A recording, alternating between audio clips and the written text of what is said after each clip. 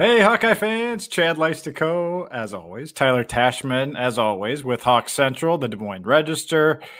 Tyler, high visibility press conference today with Kirk Ferentz.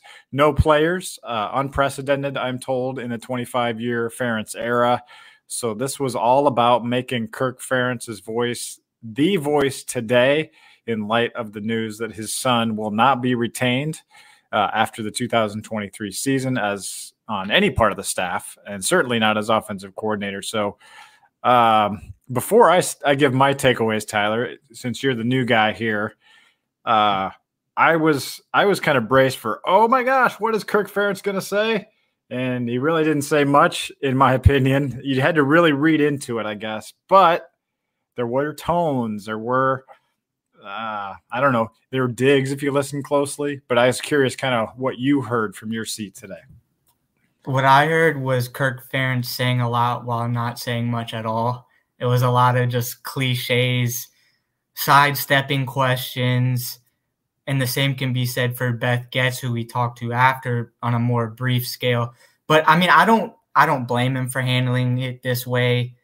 It's an uncomfortable situation in the fact that this is his son that, won't be returning as Iowa's offensive coordinator next season. And just the scale of it, all the interest. This is a high-level football program. I don't blame him for approaching it from a media standpoint this way, of wanting to keep probably his true emotions close to his vest and not really revealing a whole lot. But if you went into Tuesday hoping for like a reality TV show, mudslinging, drama-filled kind of press conference, I mean, that's not how it was at all.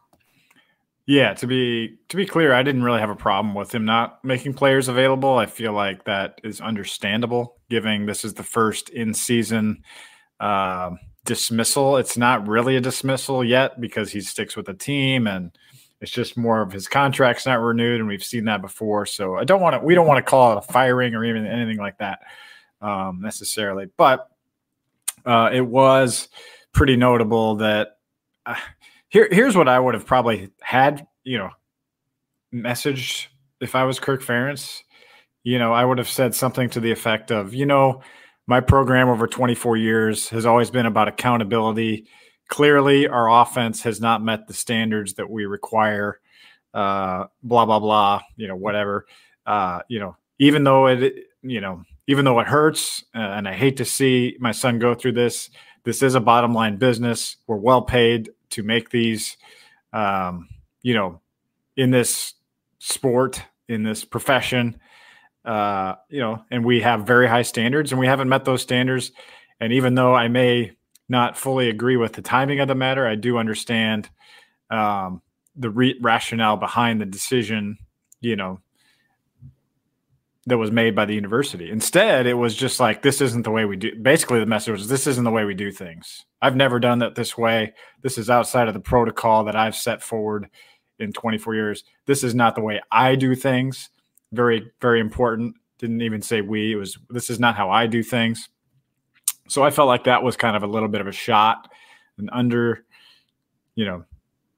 little bit of a subtle, that's the word I was looking for, shot, sort of at what happened, and really kind of almost sounded petty in a way, just not really taking accountability for how bad the offense is. I mean, it's literally 20 yards worse than last year, and you're not even playing as good a defenses as you did last year. And it's, injuries are part of the game. We know that. So, that could certainly be an excuse, but it was bad before the injuries. So I thought it was a little bit of a missed opportunity for Kirk, and it just kind of showed that he's hurt. What I felt like it showed was he's hurting, I think, professionally and personally, that, hey, someone's above me now that's going to make decisions, and this actually affected my family. Right. I mean, and I think not that like I wanted him to show more emotion, but I just feel like we didn't get much insight to that side of things. And like I said, I don't blame him for being that way, but he was asked basically, how do you deal with this personally? Because this is your son that we're talking about. And, he kind of deflected on it and didn't really give a whole lot of detail. So it's difficult for I haven't been on the beat that long, but it feels like Kirk has been fairly like an open book in terms of just him sharing stuff. And I know you could probably speak to that more than I could, but this feels a lot different in that he is kind of hiding things, or if there is things, he's kind of sheltering and not necessarily telling it how he feels. I don't know if how you feel, to that point.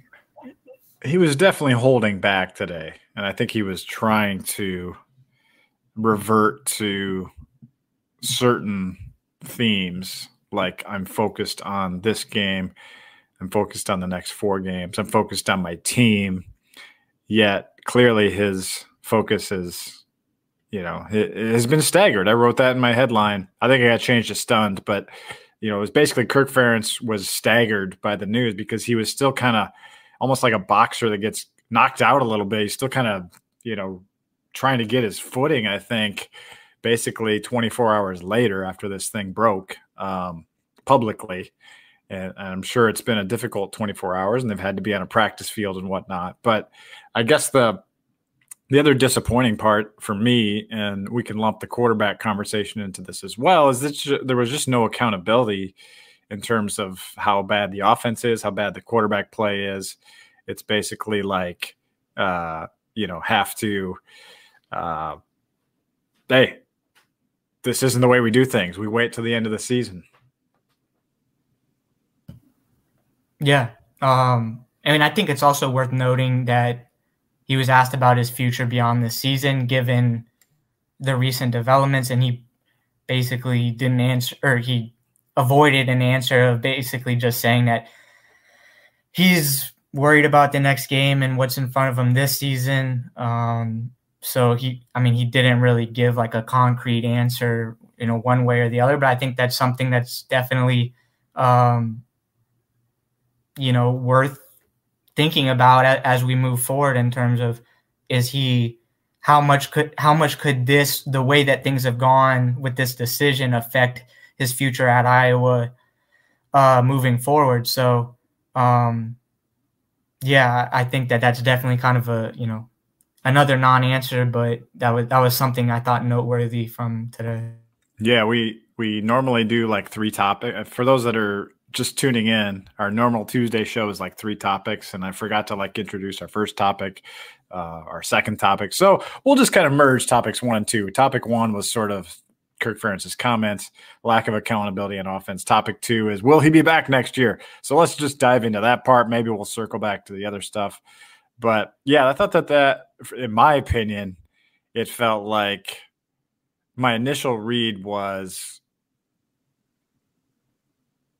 I didn't think there's much doubt that he would be back in my head going into this. And I come out of it a little bit more doubtful, I guess. I still think he'll be back, just gut feel. But based on today, it just seemed like he had lost some – he just lost a little something, like if you don't – let's say, the Des Moines Register has always treated me great, for me. I've been with them for a long time, and USA Today. So I kind of lump that all together. And my bosses for 20 plus years have been awesome.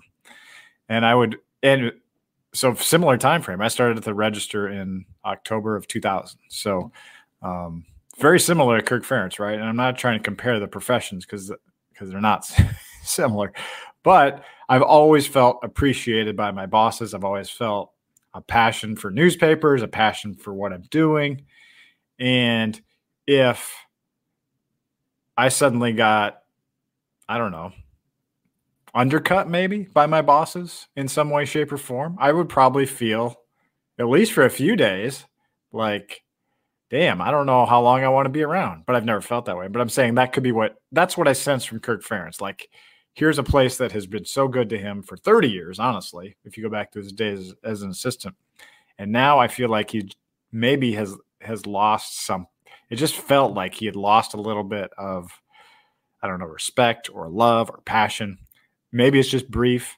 but he was asked about, how does this affect your relationship with Beth Goetz? And he ended up bringing up the military. So, it was just a lot of deflecting of answers and not real answers, I feel like. Yeah, no, I agree with that. And I think, I don't know, I'm just curious of how this is going to affect the rest of the season for Iowa, because it feels like much more of a bigger story than what does Iowa do the rest of the season. It feels like the inevitability of where Iowa goes as a program has come a lot quicker than maybe we anticipated. I think with, where he is at this stage of his career, that was sort of on the horizon of like, where does Iowa go? But I think that, even if he doesn't retire after this season, it's at least making that idea seem closer to reality. And because of the shifting landscape of the Big Ten, because of NIL, transfer portal, all of that, I think it just magnifies the question of like, where is the Iowa football program going to be 5 years from now? What is the direction of the program as a whole? And in the scope of this season, maybe it won't affect the play on the field, but it's just hard. There's just been so much that's gone on this season. It's been ridiculous, between the gambling situation, between the injuries, between Brian Ferentz's contract amendment, between now this during the season. It just feels like there's so many hurdles for Iowa to have to deal with. And it could easily see it spilling over onto the field and affecting the last, 4 games of the regular season. Maybe it doesn't, but I don't know. It just feels like there's too much going on, around the program right now. Yeah, I felt like yesterday when we did our podcast, Tyler, like I felt like, hey, maybe this is a weight lifted from the program. But today, coming out of this, and again, maybe I'm reading it wrong, but it just feels like, Ferentz acknowledged basically this is way more of a distraction maybe than I realized. Probably because it's, a distraction for the head coach. It's not like, I don't know, like a player arrest or something and everyone else bands together and everyone just keeps doing what they're doing. This is affecting everybody and their emotions, and they're talking about it, and their focus is not on the, what it needs to be. Now, I'm not saying it's not, but it does feel like this game on Saturday, which looked like maybe the most winnable game on the Big Ten schedule when we looked at it back in September, maybe this becomes a dicey game. The Hawks are favored by 5, but it feels like it could be a real, I don't know, like this could be like the beginning of the end, almost like the Hayden Fry last year of 1998 when things went downhill quick. I don't know. I'm really fascinated to see kind of what we get from this team on Saturday. And that kind of leads into the Deacon Hill conversation, which I felt like reflected the Brian Ferentz stuff, because I asked a couple pretty hard, or at least clear questions about, hey, did you look at quarterback during this bye week? You've had 2 weeks now, maybe to ramp someone up, maybe Marco Lainez, maybe Joe Labus. And he basically said, no, we still have a clear 1, 2, 3. And I said, Labus still 2? Yep. Labus still 2. And then later asked about, he kept saying like, well, protecting the ball is so important. I'm like, so then I was like, I gotta ask this. Like, Pro Football Focus says you have the worst quarterback in the country at protecting the ball, that he has the highest percentage of turnover worthy plays. Like, how do you equate that with starting him? And so I just feel like Tyler, he's just not acknowledging the failures on offense. He's acknowledging what he wants to acknowledge almost. It's just I can understand why Hawks fans are troubled out there, because it's just adding up for me. It's just like, he is not acknowledging that this quarterback play is, the one thing he cares about the most is turnovers. And this is the guy that is loosey-goosey with the ball more than any quarterback in the country. Like, how can you let that go? And yet he does. Same with his son's offense. So that's where it's really Red flaggy for me. The word that comes to mind when you're talking about that, and I don't want to make this seem all negative, but it's just the stubbornness, stubbornness can be good in some ways. It can be bad in others. Kirk Ferentz is stuck to what he's done for so long. He said after that Penn State game, I'm not, he's not a wholesale change guy. This is who he is. This is the type of football that, the schemes that he's going to play. And he's not going to, he doesn't seem to want to deviate away from them. So it just feels like, it's almost like they're getting in their own way, his own way in terms of decision making because of his unwillingness to change, his unwillingness to go to a different quarterback, his unwillingness, to change one thing or the other. And again, the stubbornness has paid off over the course of his career because he's been successful. So I don't want to make it seem like him sticking to his ways is a bad thing. That's just how he seemed, the impression I've gotten, that's how he seems to be. He's going to ride or die with it. He's rode with it a long way. And now we'll see, where it goes from here. But in the specific decision-making, like with quarterback, that it seems to be reflected in, not changing scheme or whatever, not taking risks. That seems to be reflected in this specific quarterback decision that he is electing to continue to go with Deacon Hill. Yeah, Ferentz's answer today on Hill was basically like he goes, I don't know the answers, which was kind of funny. I think he's got a lot of really good qualities. We as coaches have seen plenty to be encouraged about and plenty we feel good about. If he's persistent and keeps working hard, some better days are ahead for him. He's already done some good things. We'll try to build off of that just like we would every player on the team. So I did ask, are the other guys that bad? And I don't know. Did you think that was out of line to ask that? Because he seemed to take offense to that question. Yeah, it was I would say pretty blunt wording, but given he's been asked repeatedly and is kind of given the same answer, and to a certain extent, it feels like what we're seeing is not what he's seeing, right? Because it feels like to everyone watching, it's pretty obvious Deacon Hill struggles, and maybe that's what we go back to the things we can't see in practice,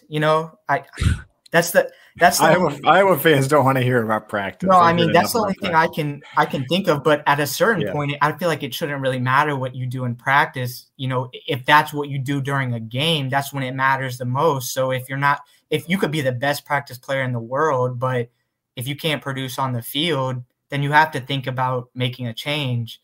So no, I think it was valid, and I think the fact of how, I guess, maybe defensive he was about it just kind of shows, how much he's sticking to what he thinks, and he might not change, because of it. Yeah, I think he was.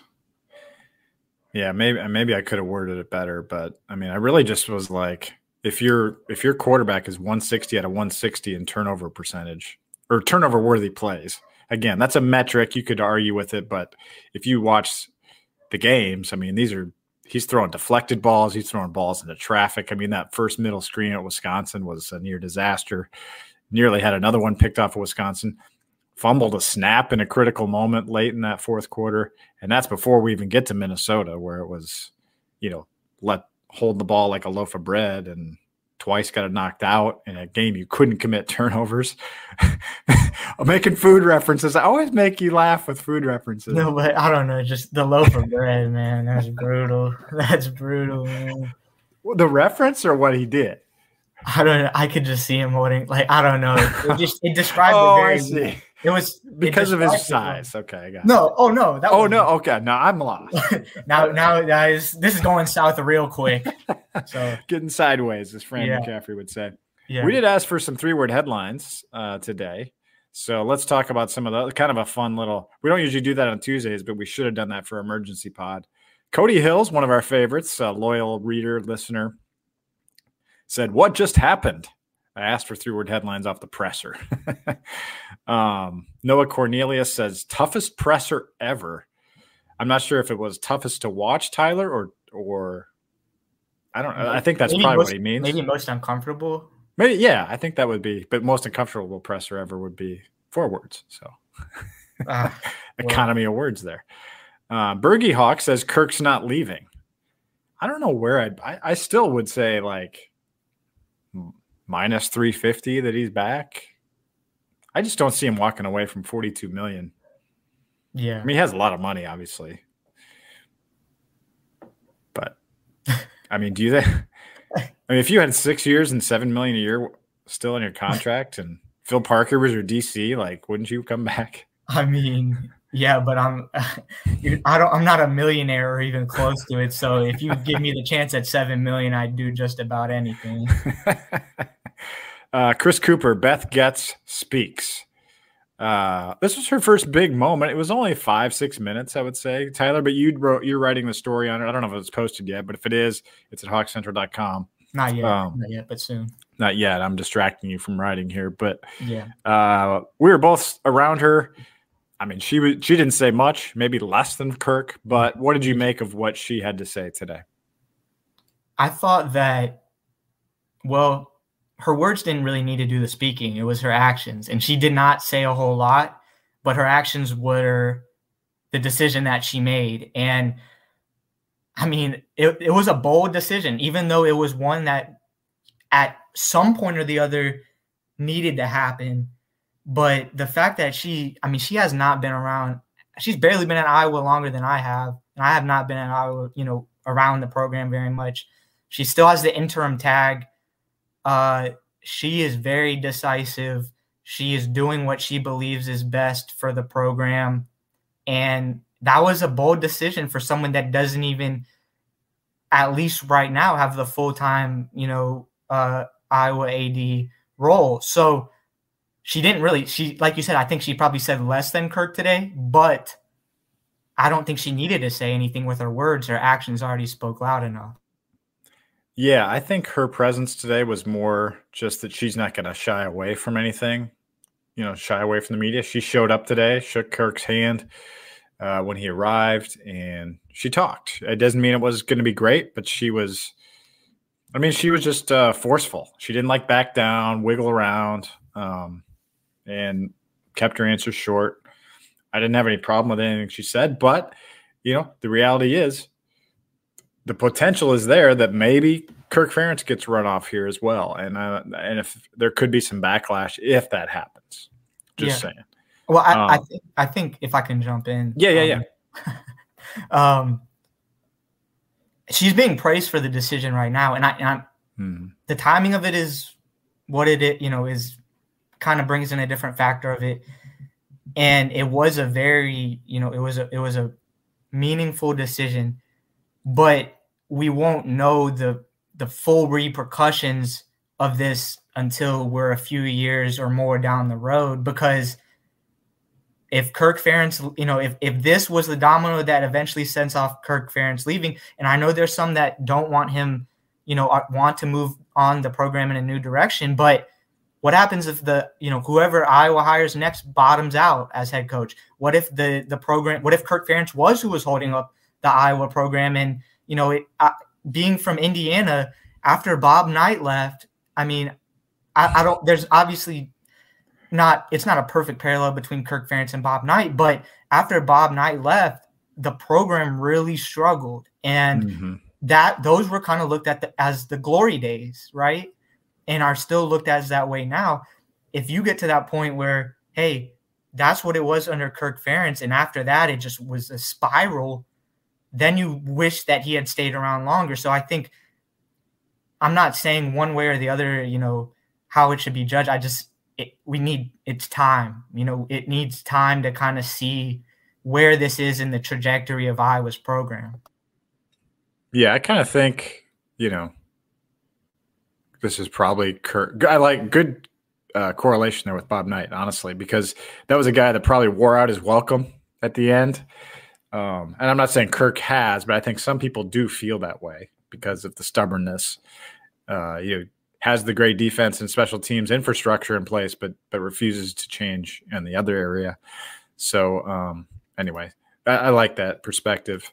Where was I going with? Oh, I just think give this like you said, give it a little time here. Let's not overreact to what was said today or anything. Process it for what it is, because I feel like Kirk's going to come around at some point. But right now it's initially like jarring news for him, and certainly affects his family life, no question about it, because either his son's going to have to get another job elsewhere or do something else. This probably doesn't help his prospects that he was let go, essentially, as opposed to maybe resigning on his own terms or something like that.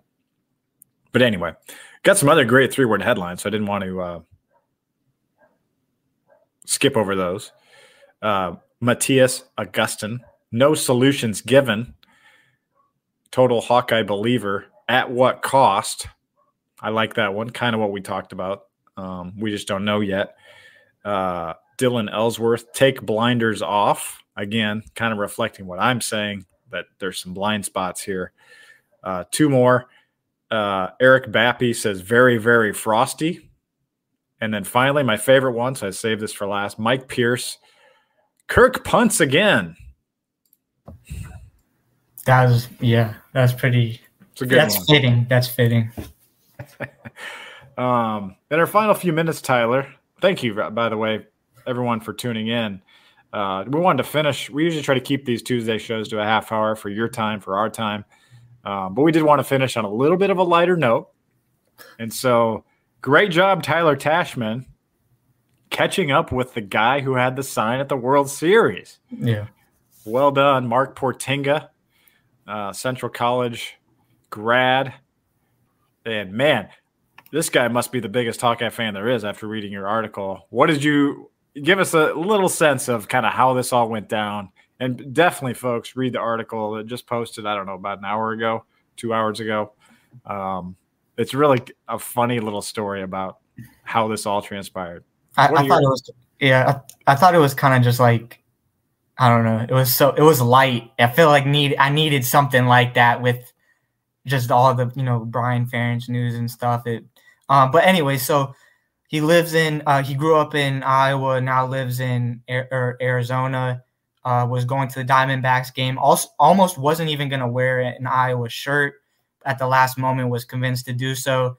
Got to the game. They were right behind home plate.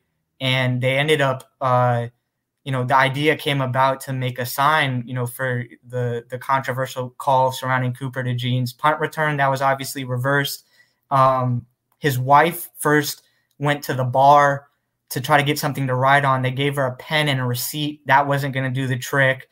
So they used her, what was holding her cheeseburger, like her box that was holding her cheeseburger. But they didn't have a Sharpie. The broadcaster or the cameraman who was working for Fox gave them a Sharpie. So they're writing, a sign about how it wasn't a fair. Cooper DeJean wasn't a fair catch, or said it wasn't a fair catch, with a Sharpie. With a Sharpie on. But everyone knows what that means too. That's what's great. You don't know exactly anything. Well, and it's like, and that says it all. It's like taking Iowa fandom to a new level. Is that you're literally at like the biggest event of Major League Baseball of the year, and you're like talking about a fair, like an invalid fair catch, at an Iowa football game. So, yeah, that was a good story. I was like, do you have time to pull this off when you asked me about it earlier today? But you did. You did a great job of it. That was a funny story. I mean, a good story. It was great. Yeah. And man, that guy's just a big Hawkeye fan. Oh, you guys got to read this story. I mean, and just how he found out about the invalid fair catch while he was waiting for an Uber. Yeah. Oh, man. Yeah, because he wasn't even watching it because his phone was about to die. So he was like getting texts from some of his friends. Yeah. So he thought they won. He thought, yeah, like everyone else. And then he delayed, figured out that got called back. But yeah. Hawkeyes everywhere. Yeah. They're on the moon. They're probably on Mars. Someone on Mars, if there's life form on Mars, someone's probably got it wasn't a catch sign. Well, there are a lot of Hawk fans in Arizona. I know that. There are a lot of Hawk fans everywhere. I used to live in D.C. A lot of fans out there. We go to New York City every once in a while for trips with my wife. And, it was a Saturday. We'd go into a bar with a whole bar was Hawk fans, like there's Hawk fans everywhere. You guys are crazy and awesome out there, passionate. And that's why I feel like this is such a big story, this whole Kirk Ferentz, Brian Ferentz, everything, because there's so much passion out there about this topic. And you guys kind of make this this machine go. So we really appreciate you turning out for this podcast and following our work. And the great news is we have yet another show tomorrow. We got the Hawk Central radio show on KXNO from 6 to 7 p.m. We will be joined by Andrew Downs in the first segment. It's his very last week at KXNO. He's been he's kind of our fan of the show type of thing, and he's helped us be on the air for 9 years at KXNO. So he's going to join us one last time with Tyler, of course, myself, and then I got my Iowa Everywhere podcast Thursday, and then we've got our post-game podcast. Tyler, we didn't even talk about the game at Wrigley Field on Saturday. We'll have to talk about the game at some point. Well, how are we getting up there, too? Are you driving or what? Yeah, I don't know. We could, I suppose. Yeah. I might bike there. I don't know. I got to remember my iPass. Good for the tolls. Anyway, it'll be fun. We'll maybe get some deep dish pizza, some Lou Malnati's at some point. Have you ever had Lou Malnati's, by the way? No. No? I don't even know what that is. That's like a foreign word to me. You don't know what that is. Oh my gosh. Deep dish Chicago pizza. That's my favorite. I mean, we have a Giordano's where I live or near where I live in West Des Moines. But Lou Malnati's, man, that's my favorite. We'll have to get some of that. Yeah, I'm in for it. All right. Anyway, thanks. Sorry for the small talk here, Hawk fans. I know you're probably all thinking the same thing now. So don't take our table on Friday night. But anyway, thanks for tuning in for Tyler Tachman. I'm Chad Leistikow saying so long and talk to you very, very soon.